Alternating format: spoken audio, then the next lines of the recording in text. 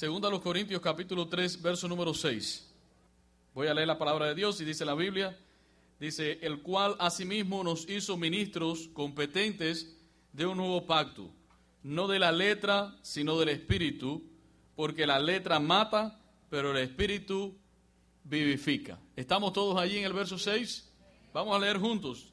Dice, el cual asimismo nos hizo ministros competentes de un nuevo pacto, no de la letra, sino del Espíritu, porque la letra mata, mas el Espíritu vivifica. Vamos a orar. Padre, gracias una vez más por tu palabra. Qué bueno, Señor, es venir a la casa de Dios a escuchar la palabra. Tu palabra nos consuela, tus palabras nos alientan, tus palabras nos corrigen y nos enseñan. Hoy las recibimos no del hombre, sino directamente del Espíritu Santo. ¿Quién es el hombre, Señor? No somos nada. Más bien somos guiados por ti.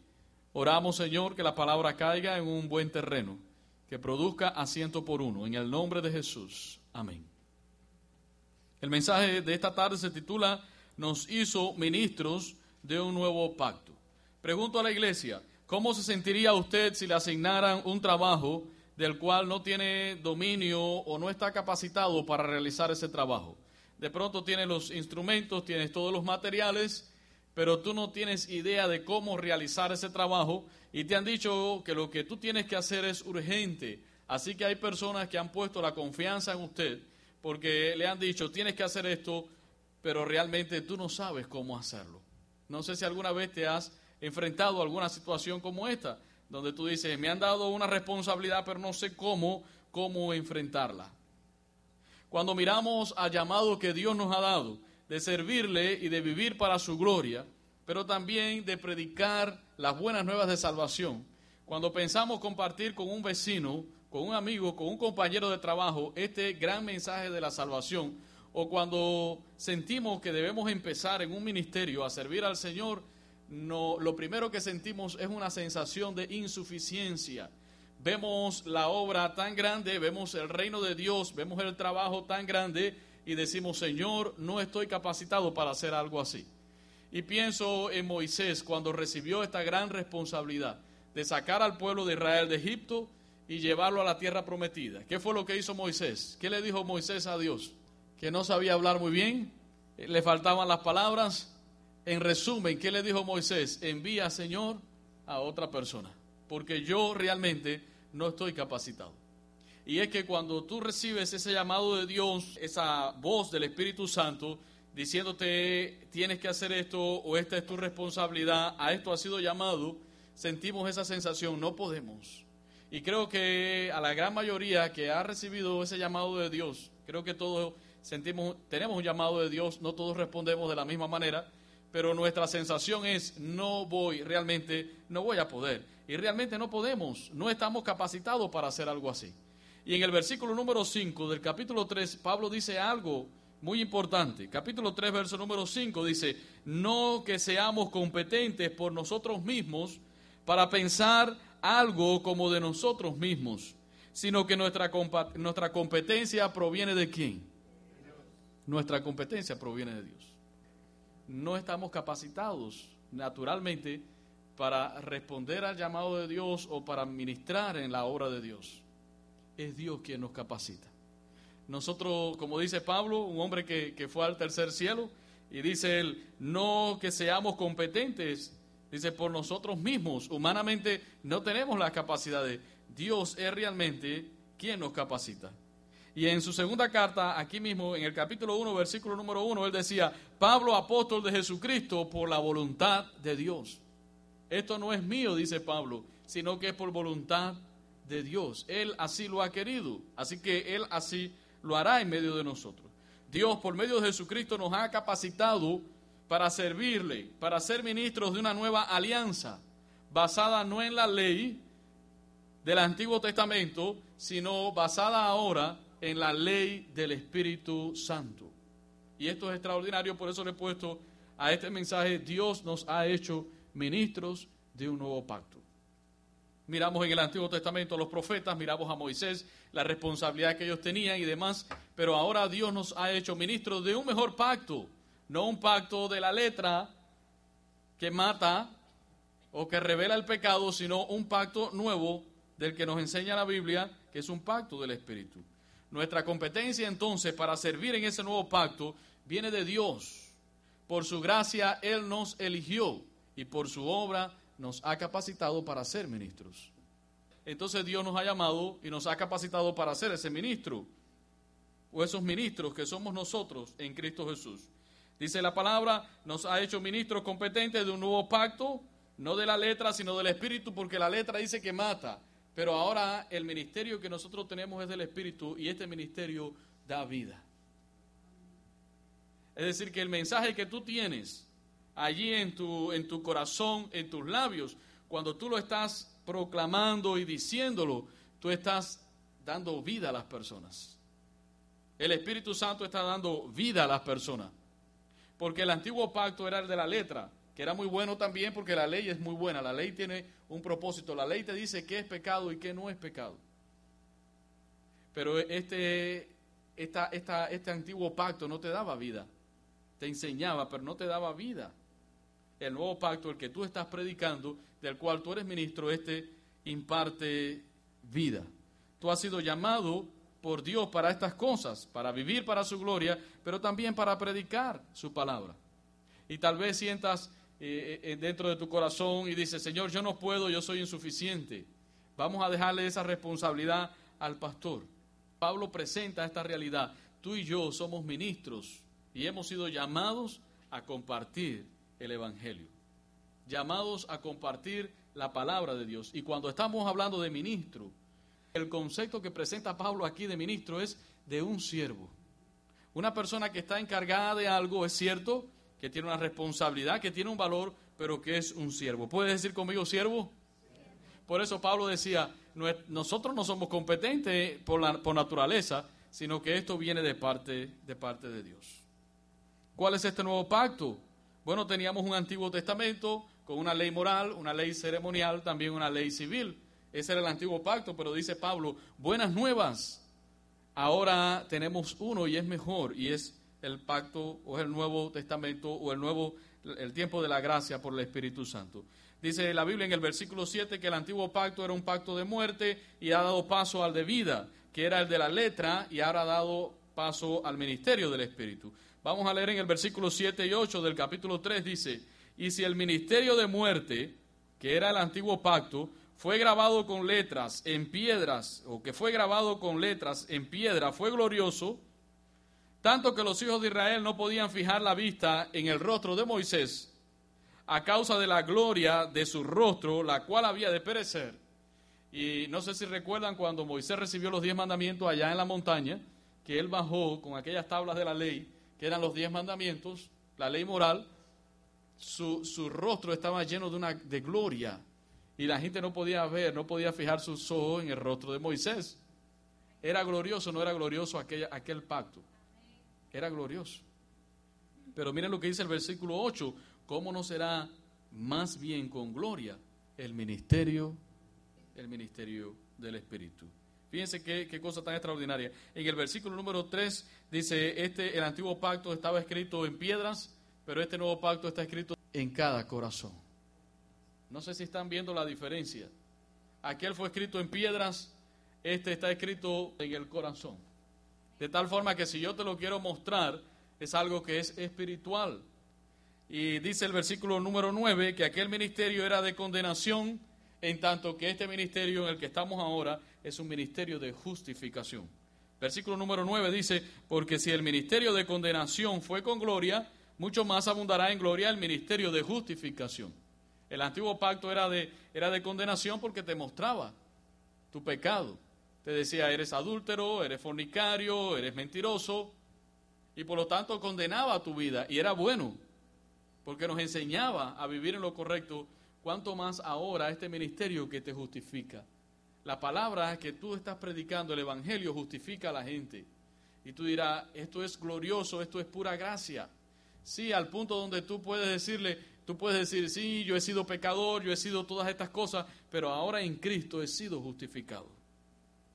Esa antigua ley fue nuestro ayo, nos llevó a Jesucristo. Pero ahora, como dice Colosenses 2, fue quitada de en medio y clavada en la cruz. Colosenses 2:14 dice, anulando el acta de los decretos que había en contra de nosotros, que nos era contraria, quitándola de en medio y clavándola en la cruz. ¿Cómo entendemos esto? Para que sea más claro para los que están escuchando. ¿Se acuerda quién era usted antes de conocer a Jesucristo? Usted era un adúltero. Yo también. Un fornicario y un mentiroso. Éramos chismosos y codiciábamos lo que otros tenían. Y usted dirá, ay, pero me está retratando. A lo mejor no era usted todas esas cosas, pero una de ellas tal vez era. Eras idólatra porque tenías tus propios ídolos. ¿Cuántas cosas éramos? Y todo eso era un acta, era un papelón así, mira, grande, un documento grande en contra de nosotros. De tal forma que eso, si nos presentábamos en juicio delante de Dios, entonces toda esa acta venía en contra de nosotros. ¿Por qué? Porque el hombre natural no tiene el Espíritu de Dios. Y en lo natural, en la antigüedad éramos todo eso, llenos de orgullo, de vanagloria. Y usted dirá, no, el de ladrón no me toca a mí, hermano, a mí me tocaba el de mentiroso. Pero a algunos nos tocó. Algo así, porque no hay nadie completamente bueno que se pueda justificar sin Cristo. Pero dice la Biblia que ahora en Cristo, Él ha agarrado todo ese documento, ¿y dónde lo clavó? En la cruz. Y nos ha justificado a través de la fe que es en Cristo Jesús. A veces me quedo asombrado y yo digo, ¿por qué las personas no entienden esta gracia de Dios? ¿Por qué las personas no reciben la gracia de Dios? ¿Por qué las personas no vienen llorando a los pies de Cristo Jesús? ¿Quién puede amarte más que Dios? ¿Quién puede perdonarte, justificarte y decir, de aquí atrás lo he hecho todo en lo profundo del mar y de aquí en lo adelante eres una nueva criatura en Cristo Jesús? ¿Por qué la gente no puede ver eso? La Biblia dice que el Dios de este siglo tiene cegado el entendimiento de las personas para que no vean la gracia de Dios. La cruz es la cancelación de la vieja creación y del viejo hombre para darnos ahora una nueva creación, un nuevo pacto y un nuevo hombre que somos en Cristo Jesús. Y yo me alegro por eso. Tal vez usted conoció al Señor con 30 años, 40, uno con 20, otro con 18 años. Pero a partir de ese momento el viejo hombre quedó atrás para hacer ahora una nueva creación en Cristo Jesús. Nadie te va a perdonar como Dios te ha perdonado. Nadie te va a amar como Dios te ha amado. Y la buena nueva es, en 1 Corintios 4, dice la Biblia, en la primera carta dice, así pues, ténganos los hombres por servidores de Cristo y administradores de los misterios de Dios. Servidores y administradores, básicamente es ministros. Qué bueno, gracias al Señor, Dios nos ha perdonado y Dios nos ha recibido a su gracia, pero nos ha capacitado ahora para que seamos ministros del Evangelio. Ministros del Evangelio, para que podamos predicar las buenas nuevas. Y Pablo está extendiendo todo esto a la iglesia. No crea que solamente era Pablo, Timoteo y su equipo ministerial. Cada uno de nosotros ha sido llamado a predicar el Evangelio. Pregunto en esta tarde, ¿hay algún ministro en este lugar? Muchos podrían decir, yo no soy un ministro de Dios, porque algunos creen que el ministro de Dios es el pastor o el que tiene alguna certificación que lo califica para servir en la obra. Pero la Biblia nos enseña que ministro es más que ese trabajo que algunos tienen o algunos ministerios de profesión. Ministros somos todos nosotros llamados a predicar el Evangelio. Tú tienes una gran responsabilidad después de haber sido salvado y es compartir esa salvación y ministrar esa salvación a las personas. Por lo tanto, ¿cuántos ministros hay acá? Creo que ahora hay más ministros que antes. Dios nos ha llamado a ministrar el amor, la justificación, el perdón, tanto dentro como fuera de la iglesia. Qué honor, qué privilegio y también qué responsabilidad. Qué honor, ¿puede decir conmigo honor? Qué privilegio y qué responsabilidad. Qué honor que yo pueda llevar las buenas nuevas. Qué honor que Dios me haya escogido a mí para predicar su palabra y ser un ministro, ser un representante de Dios aquí en la tierra. Usted es un representante de Dios en la tierra. Número 1, Pablo lo enfoca en 3 sentidos. Número 1, él dice en 2 Corintios capítulo 2, nosotros somos portadores del olor de Cristo. Vamos todos a el capítulo número 2, versículo 14. Estamos ahora en el contexto, un poco más arriba. 2 Corintios capítulo 2, versículo 14. Yo he leído tantas veces esta escritura, pero mientras meditaba en ella, preparando este mensaje, esta palabra tocó mi corazón y sentí hasta deseo de llorar. Saber que yo tengo el olor de Jesucristo, que yo huelo a Jesucristo, lo mismo usted. Y miren qué interesante, él dice ahí en 2 Corintios capítulo 2, verso 14, dice, mas a Dios gracias, el cual nos lleva siempre en triunfo en Cristo Jesús. Y por medio de nosotros manifiesta en todo lugar el olor de su conocimiento. Porque para Dios somos grato olor de Cristo en los que se salvan y en los que se pierden, a estos ciertamente olor de muerte para muerte, y a aquellos olor de vida para vida. Y para estas cosas, dice Pablo, ¿quién es suficiente? Por eso en un principio le decía, este ministro del cual la palabra de Dios nos habla no es para que para enorgullecernos, sino, dice Pablo, ¿quién es suficiente? Porque humanamente no somos suficientes para este ministerio que Dios nos ha encargado. ¿Sabe usted que tiene el olor de Jesucristo? ¿Qué significa esto de tener el olor de Jesucristo? Pablo utiliza aquí una ilustración extraordinaria. Cuando él dice, Dios nos va llevando en triunfo y manifestando este olor. Básicamente, él ve la predicación del Evangelio como un desfile triunfal. Cuando tú estás manifestando el poder de Dios, predicando el Evangelio, lo ve Pablo como ese gran desfile triunfal, utilizando esta ilustración del Imperio Romano, donde los generales, cuando iban a la guerra y regresaban con su gran botín de guerra, y los prisioneros de guerra hacían un gran desfile. Iba el general y todo su ejército y el botín y todo el mundo celebrando esta gran entrada triunfal, mientras un aroma de incienso y también de algunas especies aromáticas eran quemadas y surgía ese aroma. Y entonces se olía, había un olor, y era un olor característico al triunfo. Entonces Pablo utiliza esa ilustración, o hace una gran ilustración de todo esto para decirnos, Cristo ha vencido, y nosotros somos el trofeo de su gracia. Así que cuando vamos en ese gran desfile, la iglesia y todos los creyentes, nosotros somos ese olor de Jesucristo.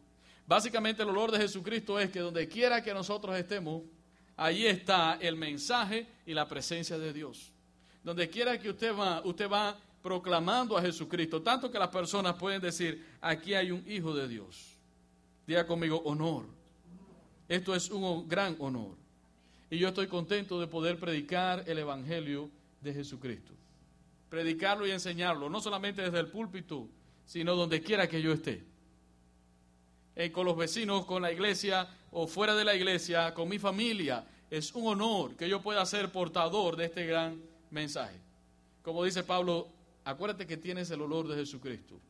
Donde quiera que vaya, la gente va a oler. Y ese es el mensaje que nosotros vamos proclamando. Si usted ha escuchado el Evangelio y lo ha rechazado, quiero decirle que este olor, que es el Evangelio, básicamente, que para algunos es para vida, posiblemente a ti te esté resultando un olor que sea para muerte. Porque dice Pablo, este olor que nosotros vamos, o este mensaje que vamos dando, para algunos es un buen olor, porque es olor a vida, pero para otros es un olor a muerte. Porque el Evangelio es buenas nuevas de salvación. El Evangelio es vida eterna en Cristo Jesús, pero el Evangelio también tiene un mensaje y es condenación eterna. Si partes de este mundo sin Jesucristo, va rumbo a la condenación eterna. Por eso para algunos ese olor no es muy bueno. Si usted ha rechazado este mensaje del Evangelio de Jesucristo, sepa que va rumbo a la condenación eterna. Pero mientras esté en vida, todavía tiene la oportunidad de recibir ese mensaje. Y para estas cosas, ¿quién está capacitado? Es el privilegio más grande del mundo poder ser un siervo de Dios. No me refiero a que hayas ido a un seminario, que tengas toda la certificación que puedas tener, simplemente un hijo de Dios, renovado, transformado por la sangre de Jesús. y que tú puedas compartirle a las demás personas ese mensaje que posiblemente hasta los seres en el cielo, los ángeles desean. Pero Dios nos ha dado ese ministerio a nosotros. Es un gran honor y es de triunfo en triunfo marchar en ese desfile triunfante mientras vamos por las calles, en los apartamentos, donde quiera, testificando el amor de Dios. Es el aroma de la palabra de Dios, es el aroma del evangelio lo que difunde el cristiano. Así que si tú eres cristiano, pero tú donde quiera que vas, no hablas del amor de Dios y de lo que el Señor ha hecho en tu vida, entonces no estás esparciendo ese olor. Dice Pablo, donde quiera que vamos derramando ese aroma. Aquello que transformó en su vida y lo único que puede traer salvación y vida eterna a las personas. ¿Se acuerdan de la parábola del rico y Lázaro? Viene a mi mente ahora. Dice que Lázaro fue al seno de Abraham, pero el rico ¿a dónde fue? Fue a un estado de condenación, fue al infierno, y desde allá él le decía, envíale a alguien para que le predique a mi familia. Envíale un ángel del cielo que vaya y le predique a mi familia. ¿Y qué le dijo el Señor? Tienen a Moisés y a los profetas. Tienen la palabra de Dios. Tienen la palabra de Dios. Creo que no vamos a comprender esta realidad al 100% hasta que estemos en la presencia de Dios. Espero que ya la estemos comprendiendo.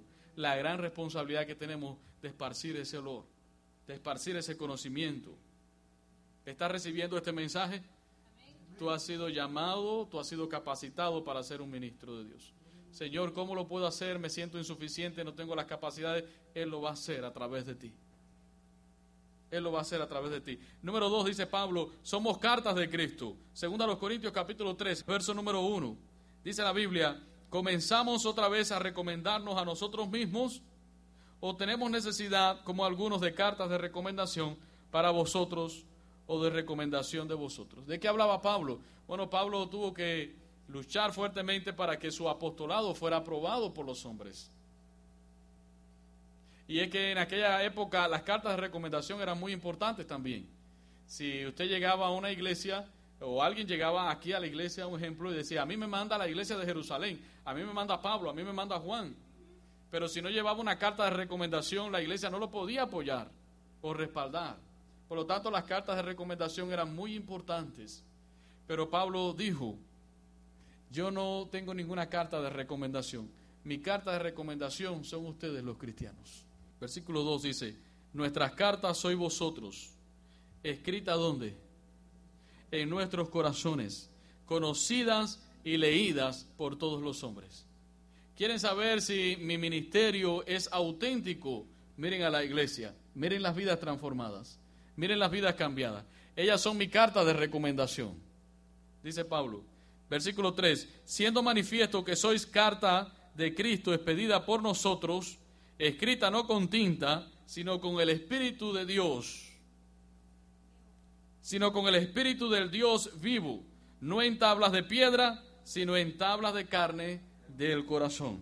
Y tal confianza tenemos mediante Cristo para con nosotros. No que seamos competentes. Vuelvo a Pablo a decir, esto no es de nosotros, ¿es de quién?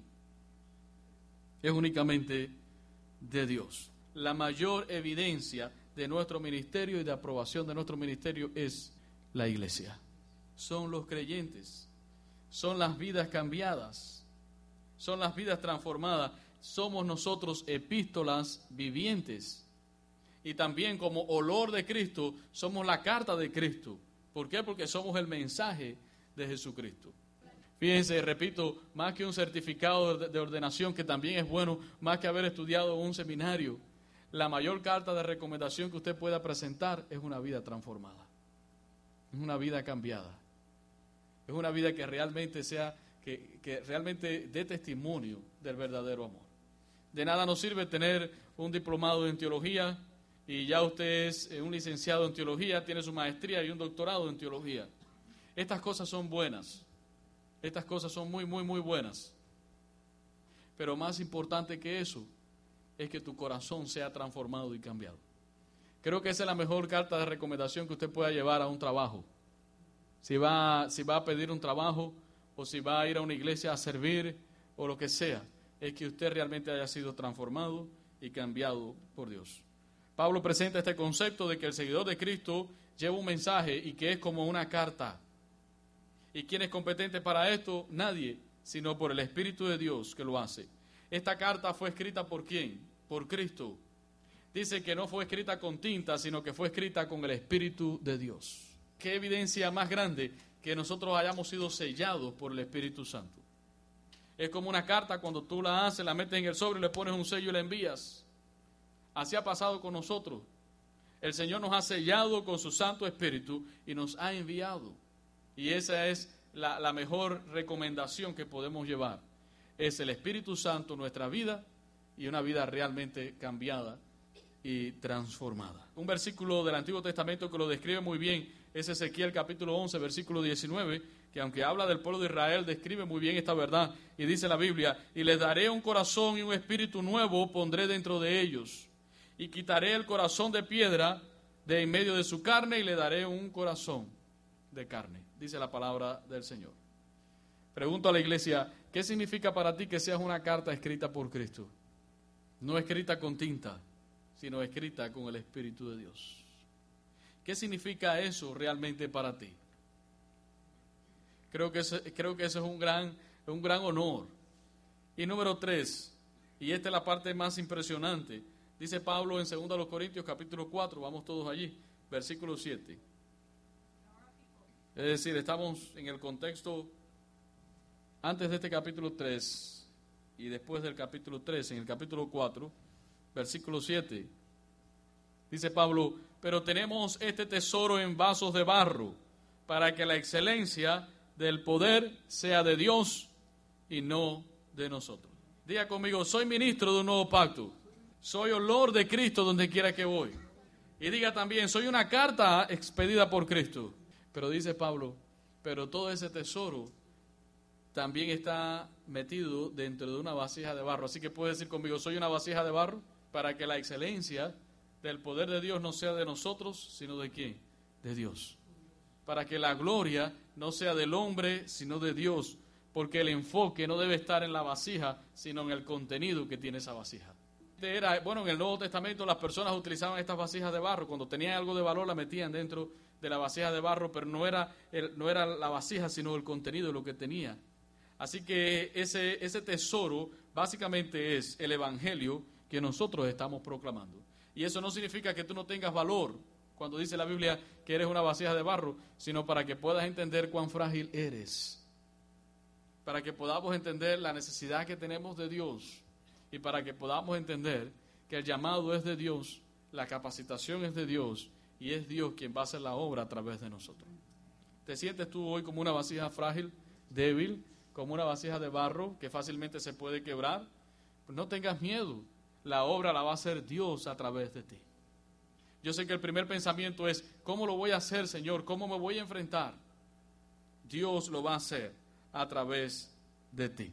Al conocer esta gran verdad de que somos ministros de Dios para llevar el evangelio, esto produce en nosotros un profundo sentido de indignidad. Señor, no me siento digno ante la grandeza del mensaje que estoy llevando. Pero Dios lo va a hacer a través de nosotros. El hecho de que seamos frágiles no significa la derrota. Mire lo que dice el versículo 8 del capítulo 4. Dice que estamos atribulados en todo, pero no angustiados. En apuros, mas no desesperados. Y aquí Pablo está describiendo en su testimonio personal, ¿no?, lo que trae consigo predicar el evangelio. Dice, perseguidos, mas no desamparados, derribados, pero no destruidos, llevando en el cuerpo siempre, por todas partes, la muerte de Jesús, para que también la vida de Jesús se manifieste en nuestros cuerpos, porque nosotros que vivimos siempre estamos entregados a muerte por causa de Jesús, para que también la vida de Jesús se manifieste en nuestra carne mortal, de manera que la muerte actúa en nosotros y en vosotros actúa la vida.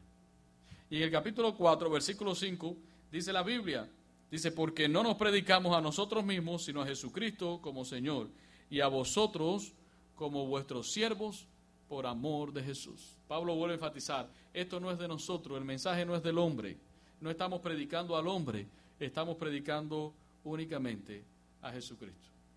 Y hay una gran bendición en este mensaje de lo que Dios quiere decirte, de lo que Dios quiere hablar a tu vida. Eres un privilegiado al ser llamado por la gracia de Dios a ser un ministro de Jesucristo. No creas que esta responsabilidad es solo de los líderes de la iglesia. Tú eres un ministro del Señor. Para que sepas y estés consciente de donde quiera que tú vayas, quién tú eres. Tú eres un ministro de un nuevo pacto. Tú eres un ministro de un pacto no escrito con letras, sino escrito por Dios en los corazones. Tú, donde quiera que tú vayas, tú vas a ser olor de Jesucristo. ¿Y quién es suficiente para esto? Nadie, sino Dios que hace la obra en nosotros. Para que tú sepas que donde quiera que tú vayas, tú eres una carta escrita por Cristo. Una carta que el Señor escribió no con tinta, sino con el Espíritu que ha puesto en nuestros corazones. Pero también para que entiendas todos los días de tu vida que la gloria es para Dios, no es para ti, porque tú y yo somos vasijas de barro. Donde Dios ha querido poner ese tesoro grandioso del Evangelio. Tú y yo somos frágiles y la gloria siempre será para Dios. Es un gran honor poder servir al Rey de Reyes y Señor de Señores. Quisiera que toda la iglesia fuera consciente de esta gran realidad. Todo lo que hagas para Dios, cada ministerio en los cuales tú te veas involucrado, será siempre un honor servir al Señor. Pero sobre todo siempre será un honor predicar las buenas nuevas y decirle a las personas que hay salvación en Cristo Jesús. Nunca se avergüence del Evangelio, porque el Evangelio es poder de Dios. Yo sé que algunas personas los van a rechazar y le van a decir, esto no me interesa, me tienes loco, los aleluyas se volvieron locos.